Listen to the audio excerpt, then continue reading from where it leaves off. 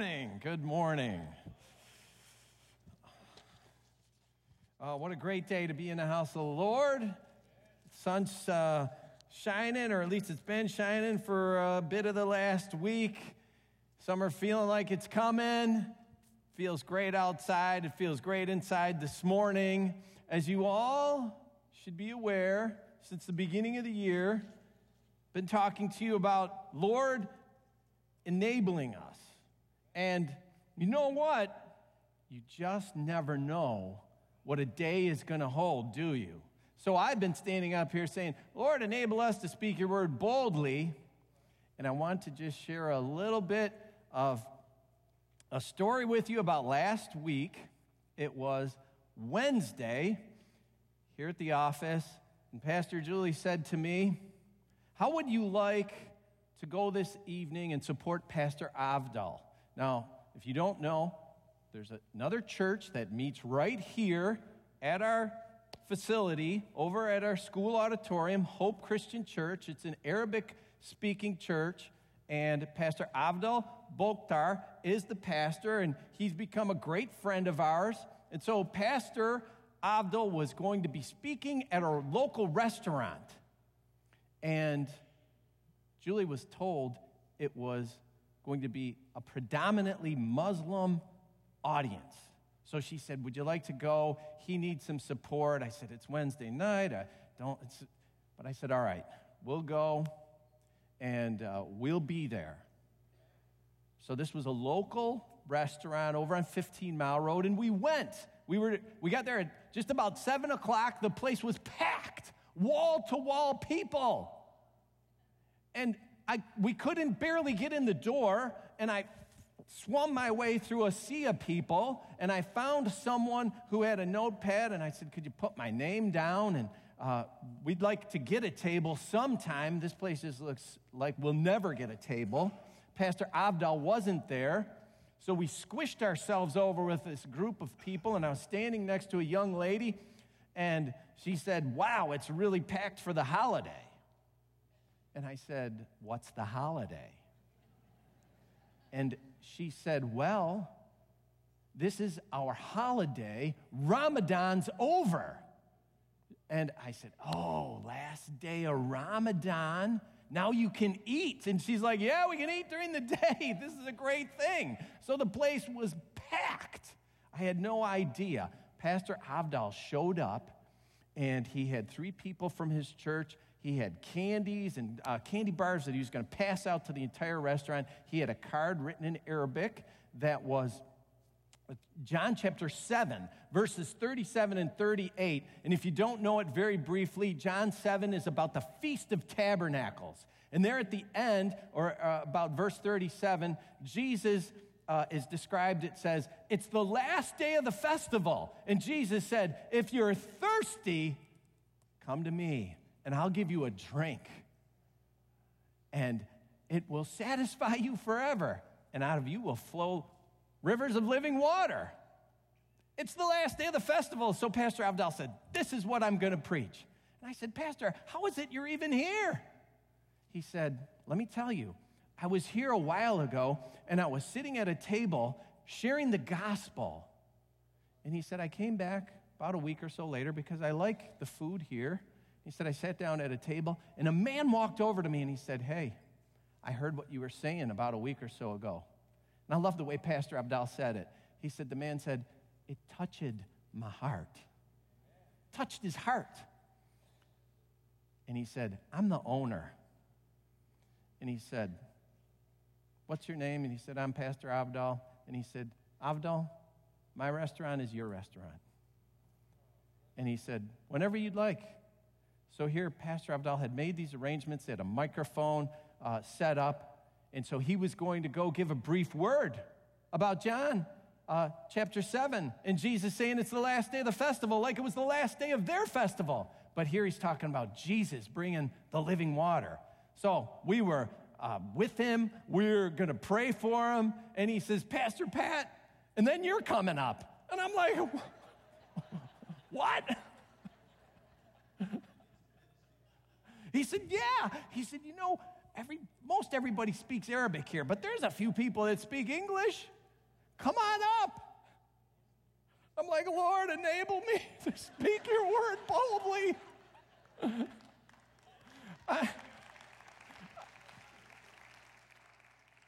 And it was amazing. He stood up, and the owner turned the place over to him.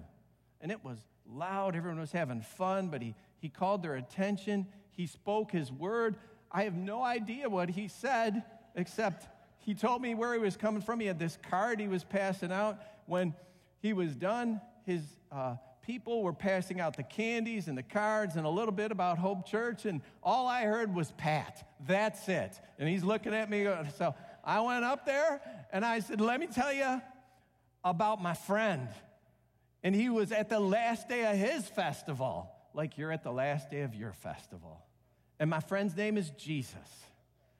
And he can offer you a drink. He said, if you're thirsty, come to me. So I gave the word that Pastor Avdal had on his heart, and I talked a little bit about the woman at the well who also received that same message from Jesus. I'll give you a drink of living water. And I had no idea, as I was saying that, someone said, you were in this group of Muslim folks, and you talked about women. And it didn't even occur to me that, yes, in their society, things are different. So I encouraged them that, Jesus went to men, he went to women, and it was just amazing. There were several people who stood up immediately, too. And that's when I was praying, Lord, enable me. As soon as I started talking, 3 or 4 men stood up, and they went like this. All right, I'm giving you the word. So you never know. Let's pray. Let's keep that prayer in front of us, because maybe one day you'll be asked to share kind of in front of a group maybe you weren't prepared to. So Lord, enable us to speak your word with great boldness. Amen. Amen. Now, let's move on this morning with our theme, what we introduced last week. And you heard from Brother Barry this morning. I began talking about construction because it is orange barrel season. They are everywhere. And for our roads, we definitely need them. Barry was in a much warmer southern climate where they don't use salt on the roads. So I understand maybe they need construction from time to time, but what he said about potholes is probably true. We get them from the salt and the snow and the freezing. And when they got to get fixed, and you come into that construction zone, of course, it catches you off guard. You get frustrated. You are slowed down, and you don't want to slow down because you're on a mission to get to wherever it is you got to go. And, of course, when you got to stop in that construction zone and people are cutting you off, and they're running down that one lane till the last second to cut in, you're frustrated and you can get angry. And, of course, we hear about these road rage incidents. And can life be like this? Life, our own lives, we're going along smoothly, and then whack, we have to stop. We get frustrated, we get slowed down, and some kind of construction begins on us. The Lord begins to work on us. We find ourselves under construction, just like the potholed, riddled roads that we're accustomed to, the roads that need repair.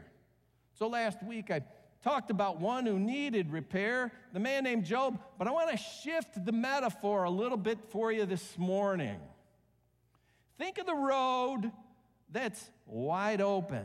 It's in decent repair. It's pretty good shape, relatively smooth, and it's near the roadway under construction. It's near the work zone. What happens to that roadway? What happens to that highway that's near to the one that's under construction? Well, that road becomes the alternate route, doesn't it? And it, too, can become snarled with traffic. It can become a slow-down zone. It can be an unpleasant place to be. Now, Garfield Road was recently under construction, just north of 16 Mile Road. Garfield is my typical route to get here to the church. I will come southbound on Garfield till I get to 16 Mile Road, and then head east.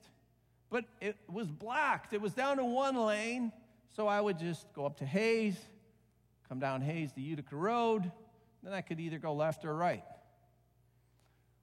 It was a pretty nice alternate route until Monday.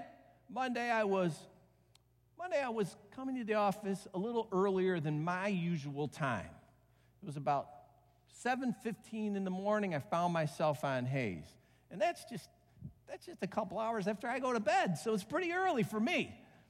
And I'm coming down Hayes. I get past Clinton River Road, and it's morning. I'm not paying as best attention as I should, and slam into just a whole bunch of brake lights. I'm like, what's going on here? There's no construction on Hayes. And from almost Clinton River to Utica Road, it's backed up. I got to sit through 2 or 3 light cycles. I'm like, I have a commitment. That's why I've gotten up early and I can't get there. My alternate route it's now shut down. And it's Monday morning. It's Monday. My week is starting terrible. And I haven't even gotten to the office yet. Because my alternate route, it's let me down. It wasn't the smooth way. It didn't help me out at all. And now, think about that. Last week, I talked about the one who was under construction. Sometimes we're that one who's under construction. But sometimes we're like the alternate route. We're close with the one who's being worked on. We are there to alleviate some of the pain, some of the congestion, some of the frustration. That's what the alternate route is there for, to bring some kind of relief. But sometimes it just doesn't go so well. And I'm sure every one of you who drives a vehicle can relate to that.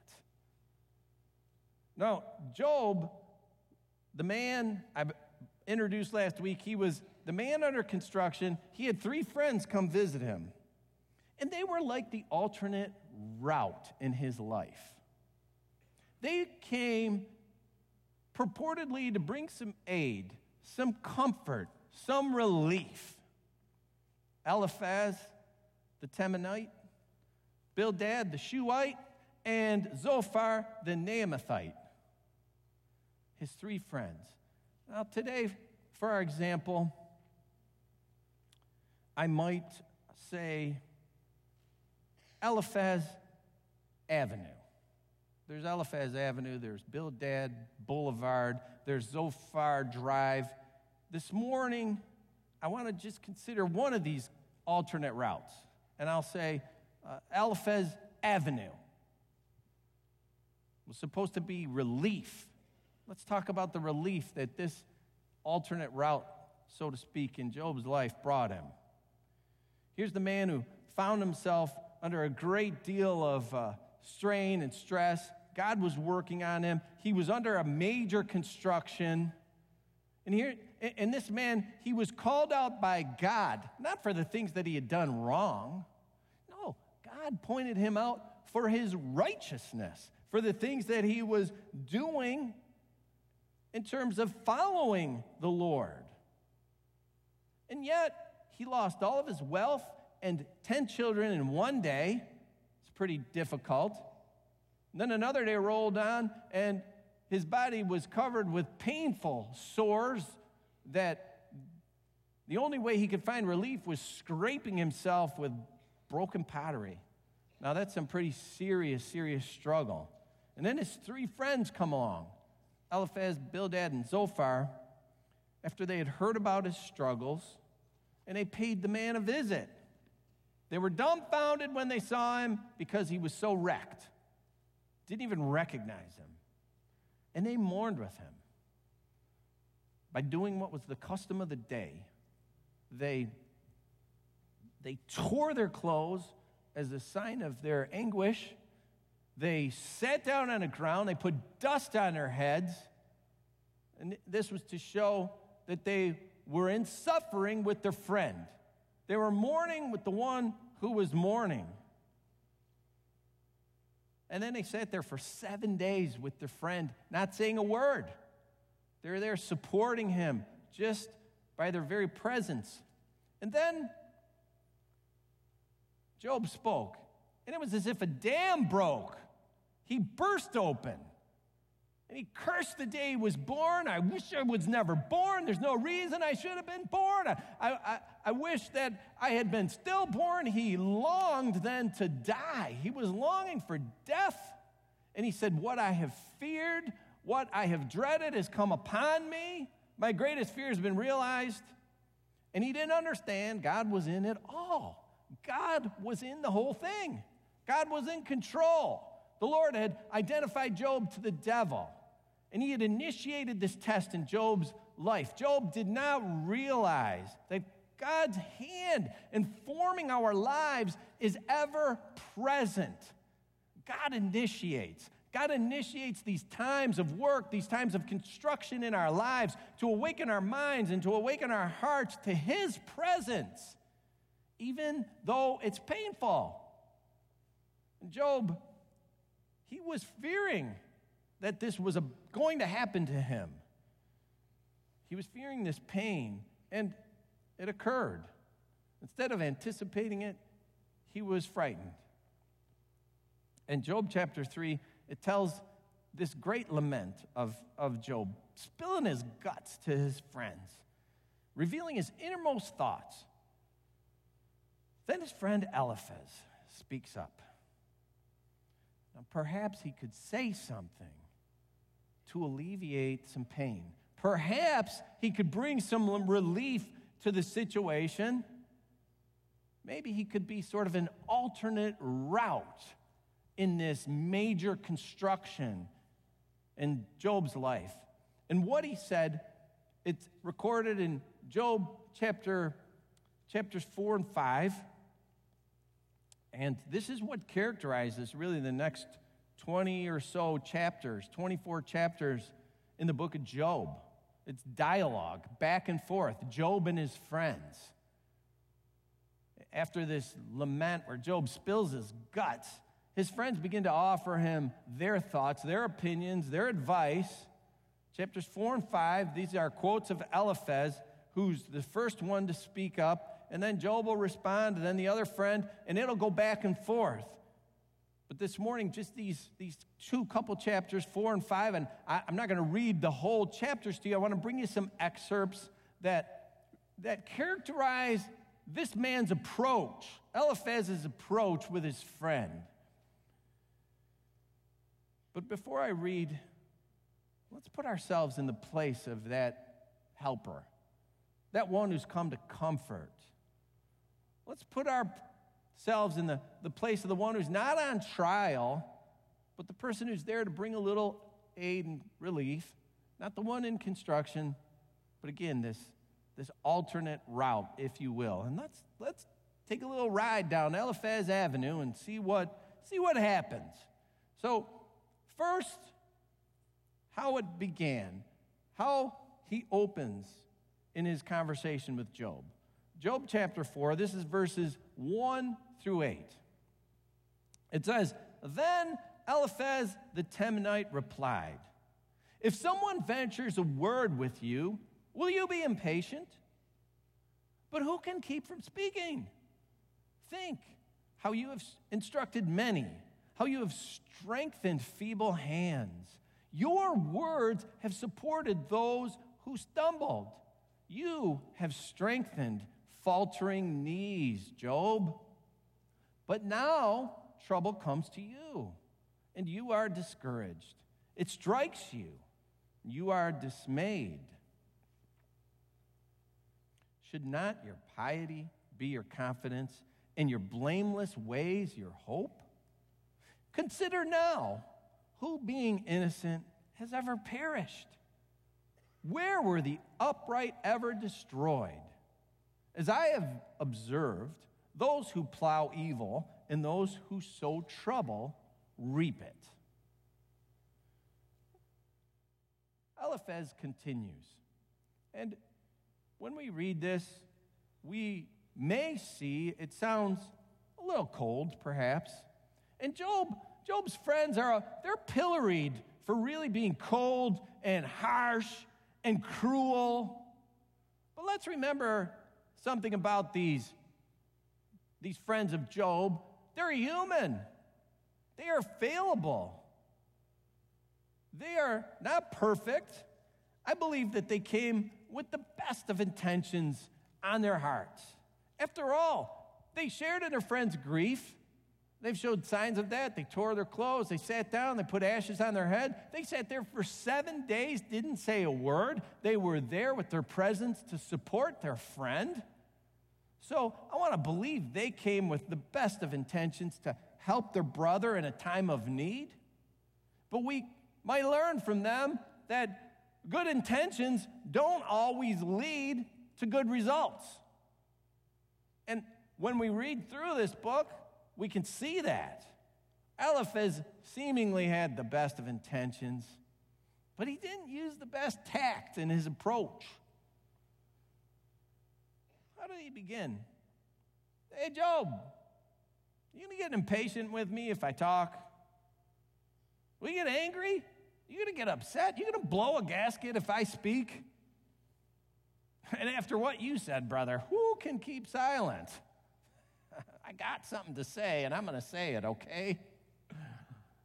So, I'm going. And he goes on to say, you are a mentor.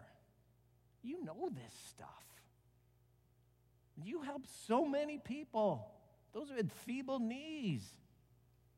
And now, you're under construction, and you are falling apart. You can't handle it. You're dismayed.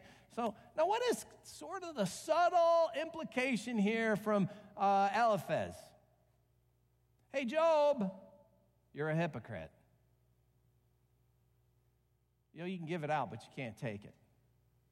Yeah, you're great at giving advice, but look at you now. Where's all your advice? From what I observed, those who plow evil reap it. Now, what's that all about? I mean, he rolls right from this, hey, listen, you know, you're a great mentor, you can't take it, then wham. Those who plow evil reap it. Job, you must be sinning. There is some evil in your life, right? Yeah, he had great intentions, and the best intentions don't always lead to the best results. I don't know that this is really going to end very well. But Eliphaz, he continues. Let's keep going down Eliphaz Avenue and see what he says next. He implies he has a word from the Lord. Job 4:12. A word was secretly brought to me. My ears caught a whisper of it. Now, Eliphaz goes on to describe how this word from the Lord came to him. This elaborate dream that woke him up, and he was really frightened, and then he heard this whisper, and the Spirit was there, and he describes it all. And then he tells Job what the word is. Job 4:17-19. So here's the word of the Lord to Eliphaz for Job. Can a mortal be more righteous than God? Can even a strong man be more pure than his maker? If God places no trust in his servants, if he charges his angels with error, how much more those who live in houses of clay, whose foundations are in the dust, who are crushed more readily than a moth? So, wow. Hey, Job, I heard from the Lord, you're in sin. Seriously, if God's angels are held to account, he's going to take them to task for their error. How much more those of us who are made from the dust of the earth, we're living in these bodies of clay. It's a reference to the human. Well, it's kind of hard to argue against anyone who comes to you and says, I got a word from the Lord. You've already lost. Who can beat the Lord? Hey, brother, I got a word from the Lord for you.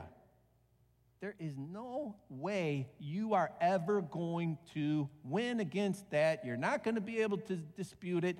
And Job, he's lost all already. Who can dispute the Lord?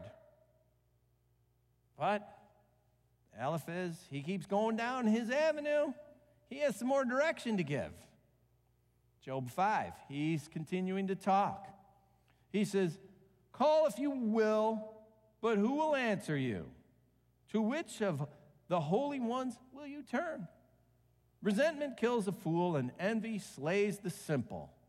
I myself have seen a fool taking root, but suddenly his house was cursed.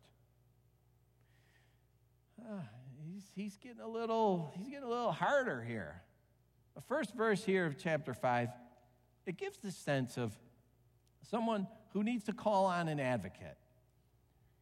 Like someone who's getting ready to go before a judge, and they need an attorney. They need a counselor. Call if you will, Job. State your case. Who's going to help you? Not even the holy ones are going to help you. Not even the angels. You're being a fool. You're a fool. I've seen a fool take root, and his house was cursed. He's talking to a man who just lost his house, his household, his whole family. And he says these kind of things. And then he gives his advice. Job 5, verses 8 and 9, Eliphaz with his advice. But if I were you, Job, I would appeal to God. I would lay my cause before him. He performs wonders that cannot be fathomed, miracles that cannot be counted. So there it is. Job, listen, let me tell you what I would do. I would do this. I would go before the Lord. I would confess. I would put it all before him. And he's fully assuming that Job hasn't done this already. Eliphaz, who's already mentioned that Job was blameless, that his piety should carry him, give him his confidence. He speaks of his blameless ways, and yet he's assuming he's in sin, and he hasn't gone to the Lord. And then Eliphaz, for the rest of chapter 5, he goes on to extol the greatness of God. And Job, if you'd only see how great God is, and you would go to him, God will bless you, and he'll turn your life around. And the implication here is that Job has let some foolish root take in his life, and it's caused him problems. He has some hidden sin, and God is here to discipline and judge him. And we know from the open of the book that just is not the case. God chose Job because of his righteousness. Job's faith was being tested, and that's akin to a guy like Abraham. And that's what it reminds me of. Abraham, when he was tested with his son Isaac. And now here, some well-meaning, well-intentioned person like Eliphaz comes into his life to bring some relief. And it's not going well. He is not giving good direction. He is giving bad advice. Now, hearing all that, how might we take this away and apply it in our own lives if we become the alternate route for somebody? If we are going to bring the aid and the comfort and the relief, how might we be a different road? How might we be, I'll call it the way of comfort instead of Eliphaz Avenue? First, I think we should go with good intentions. We should have the best of intentions when we go to help someone, not to tear them down. We are going into their life to build them up. When you've heard that someone is suffering something terrible, something major, and you're near to them, certainly go to them. Go to them to help and offer support. But don't bring your assumptions. Don't make any assumptions about why they're having this problem. You should approach differently. Make it your goal to approach with some humility and some love, as opposed to coming with your preconceived notions. You've already got the conclusion. You're going to tell them what's what. And get a little direction from the Lord before you go. Pray before you go. Sometimes I don't even know when I go to somebody what I'm going to see or hear. I only know there's a problem. There's some kind of issue. So, Lord, help me. Lord, help me with this situation. I need your grace. I need your wisdom. I need your love. I need this, Lord, for the person that I'm going to see. I don't have all the answers. I don't know it all. I don't even know what the problem is necessarily. So help me. Pray before you go. And now when you get to that person, listen. We can give that to Job's friends, that they listened. Job spilled his guts. He blew his gasket. But did they really hear? Eliphaz heard some of what Job was saying, but did he really get the depth of this man's lament? It didn't even seem to sink in with Eliphaz. I mean, picture the man who's in suffering. I mean, he is covered from head to toe with sores. He's described them as worm-riddled sores. They don't even recognize him. He's looking that terrible. He's scraping his skin with sharp objects in order to bring some kind of relief to his pain. He's recently lost all of his children. He's recently gone bankrupt. And your first words are, hey, I got something to say to you, and please don't blow a gasket when I say it. Please don't get upset. I just want to let you know you're a hypocrite and a sinner, and you need to get right before God. Were you really listening to what they said? So we need to listen and put ourselves in that other person's place. And that's not always the easiest thing to do, I'll admit. That's tough sometimes. But we could make that attempt to take that other person's point of view, if at all possible, do our best. That's the basic definition of empathize, and sometimes it's not the easiest thing. But try to understand what this person's going through. Try to understand what they're in, what's their situation. And do that before you respond. And then, after listening, after putting yourself in their shoes for a minute, you can respond. And when you talk, show you're there for them. Show that you're there to love. Show that you're there to support. Show that you're there to bring some relief. Acknowledge that person's hurt and their pain. Validate their suffering. Validate their pain. When we read the New Testament, we see Jesus was compassionate. In Luke chapter 7, he met this widow coming out of the city of Nain. We already know her husband's dead. She's a widow. She's leading a funeral procession of her only son. Now there's some pain. And we read in Luke 7, Jesus was moved with compassion for this woman. And he helped her. In John 11, there's Lazarus' family mourning that Lazarus is dead. Jesus was moved with compassion. That's the chapter that says Jesus wept.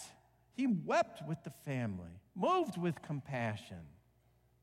In Matthew 9, we get the description of Jesus traveling from town to town, village to village.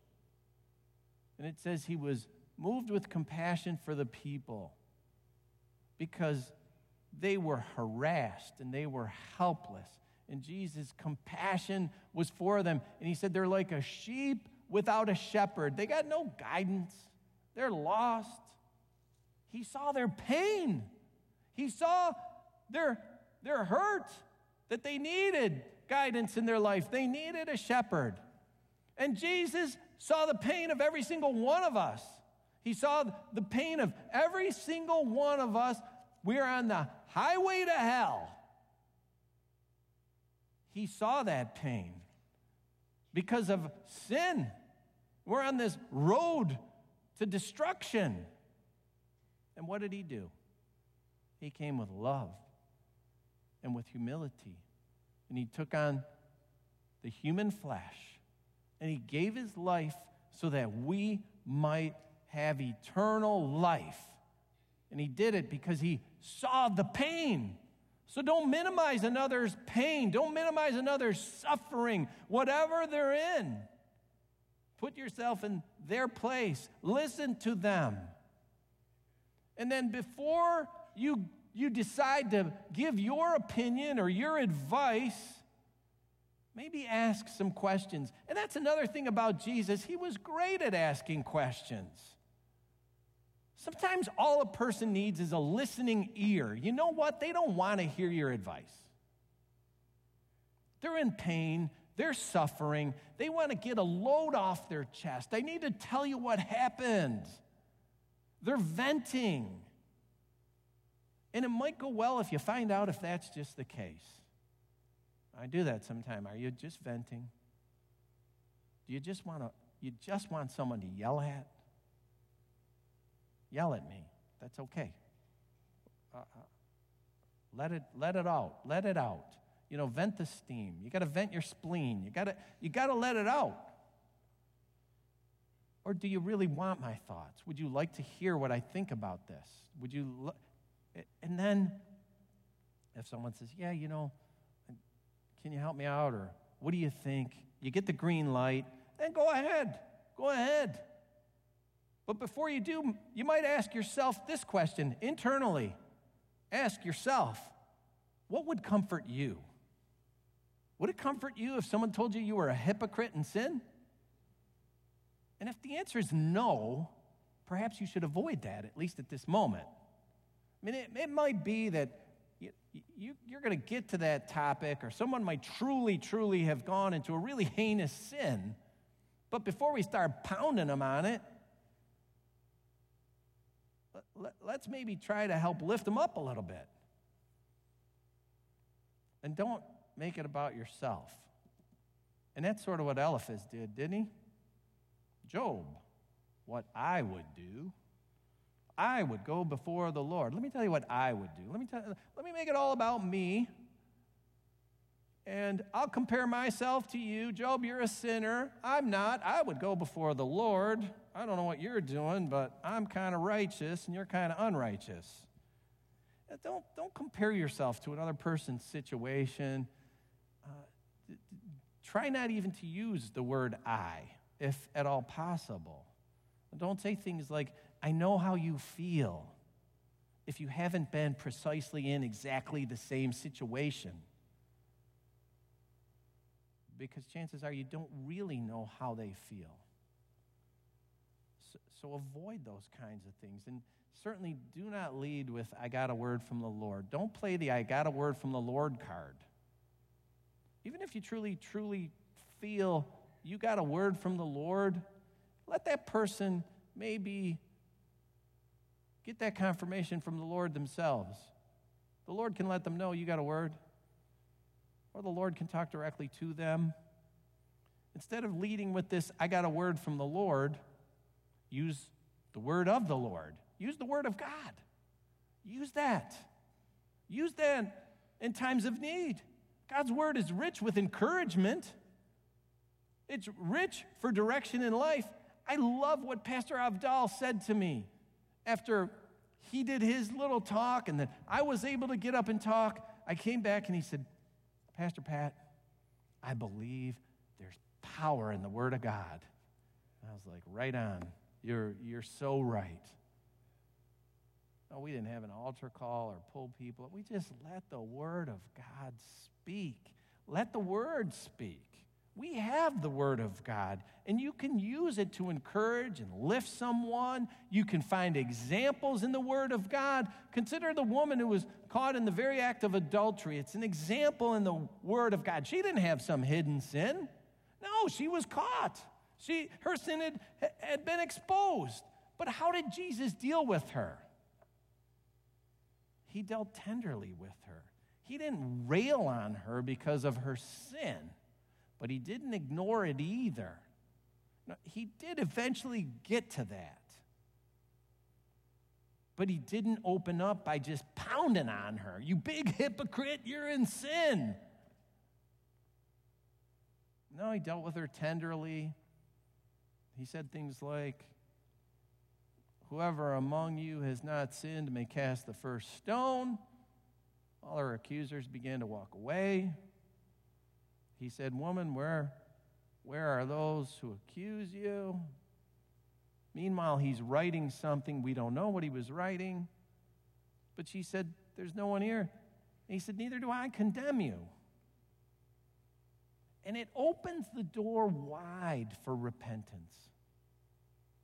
And his parting words then address her problem. Go and sin no more. So he dealt with it, but he dealt with it kindly and with some wisdom. And when it comes to another person's life and offering your help and advice, it's best not to hold yourself above that person and accuse that person of sin, especially when we have no indication of that. There was no indication of that in Job's life. So God was dealing with Job for other reasons. Eliphaz took it upon himself to say, Job, you're suffering because of sin. You're masking some sin. When that just wasn't the case. So come with a different approach and be tender and understanding. Don't say things like, who being innocent ever perished to Job? In other words, you must be guilty. If someone has sinned, if they really have, you can be like Jesus. Be compassionate. Be that shepherd. Have that shepherd mindset to guide. Open the door to repentance. We can be the way of comfort instead of this Eliphaz Avenue that takes us to a really, really bad place. And if you're dealing with something in your own life, if you're dealing with construction, maybe you're sitting here this morning and you are feeling a little like Job, like you are having some troubles, some trials in your life, and you really aren't exactly sure why, but you've got to deal with them. I want to remind you of what I said last week. God's in control. He knows about it all. Maybe you've got to help someone. Maybe you're that aid. You're that alternate route to offer aid and comfort. This morning we close our service with prayer, as we do every second Sunday. We open these altars for your needs. For your needs. Whether you're in that construction, whether you're helping someone with construction, we need the Lord and his help. So I want to invite our elders up here to these altars. The Word of God says, if any among you are sick or weak, call for the elders of the church, and they'll anoint you with oil and pray the prayer of faith. And we're here to pray with you, and not just necessarily for your physical needs. If you have a need for just wisdom, you need some wisdom, you need some guidance, call on God. If you've been following along in our reading plan for the year, we're in 2 Chronicles, the life of Solomon. What did Solomon do? When God said, what do you want? He said, I need wisdom. Help me, God, with wisdom. He didn't ask for riches or gold or physical strength. He said, God, I need your wisdom. Well, you can come to these altars to ask for that. If you have a financial need, if you're looking for a job, whatever the need, these altars are open. And let's go to the Lord, because he is not just the alternate route, he's the only way. Jesus is the only way, and he'll meet you. He'll meet you. We believe that. Let's pray, and then these altars will be open to you. Father God, thank you for your presence. Thank you for your word that's rich with grace and encouragement. Thank you for Jesus, who gives us such a great opportunity to repent And Lord, we believe your word that says if we confess our sins, you're faithful and just to forgive us and cleanse us from all unrighteousness. And Lord, your word also says if we have a need, to make it known unto you and to even join with another by faith. Come to an elder of the church and ask together. So, Father, we pray for any and all who come here to these altars this morning, you do a work in their life. Lord, that you'd use these elders as great channels of your mighty and divine blessing, and that there would truly be the presence of the Holy Spirit touching lives this morning. We thank you. We commit it into your hands in Jesus' name. Amen.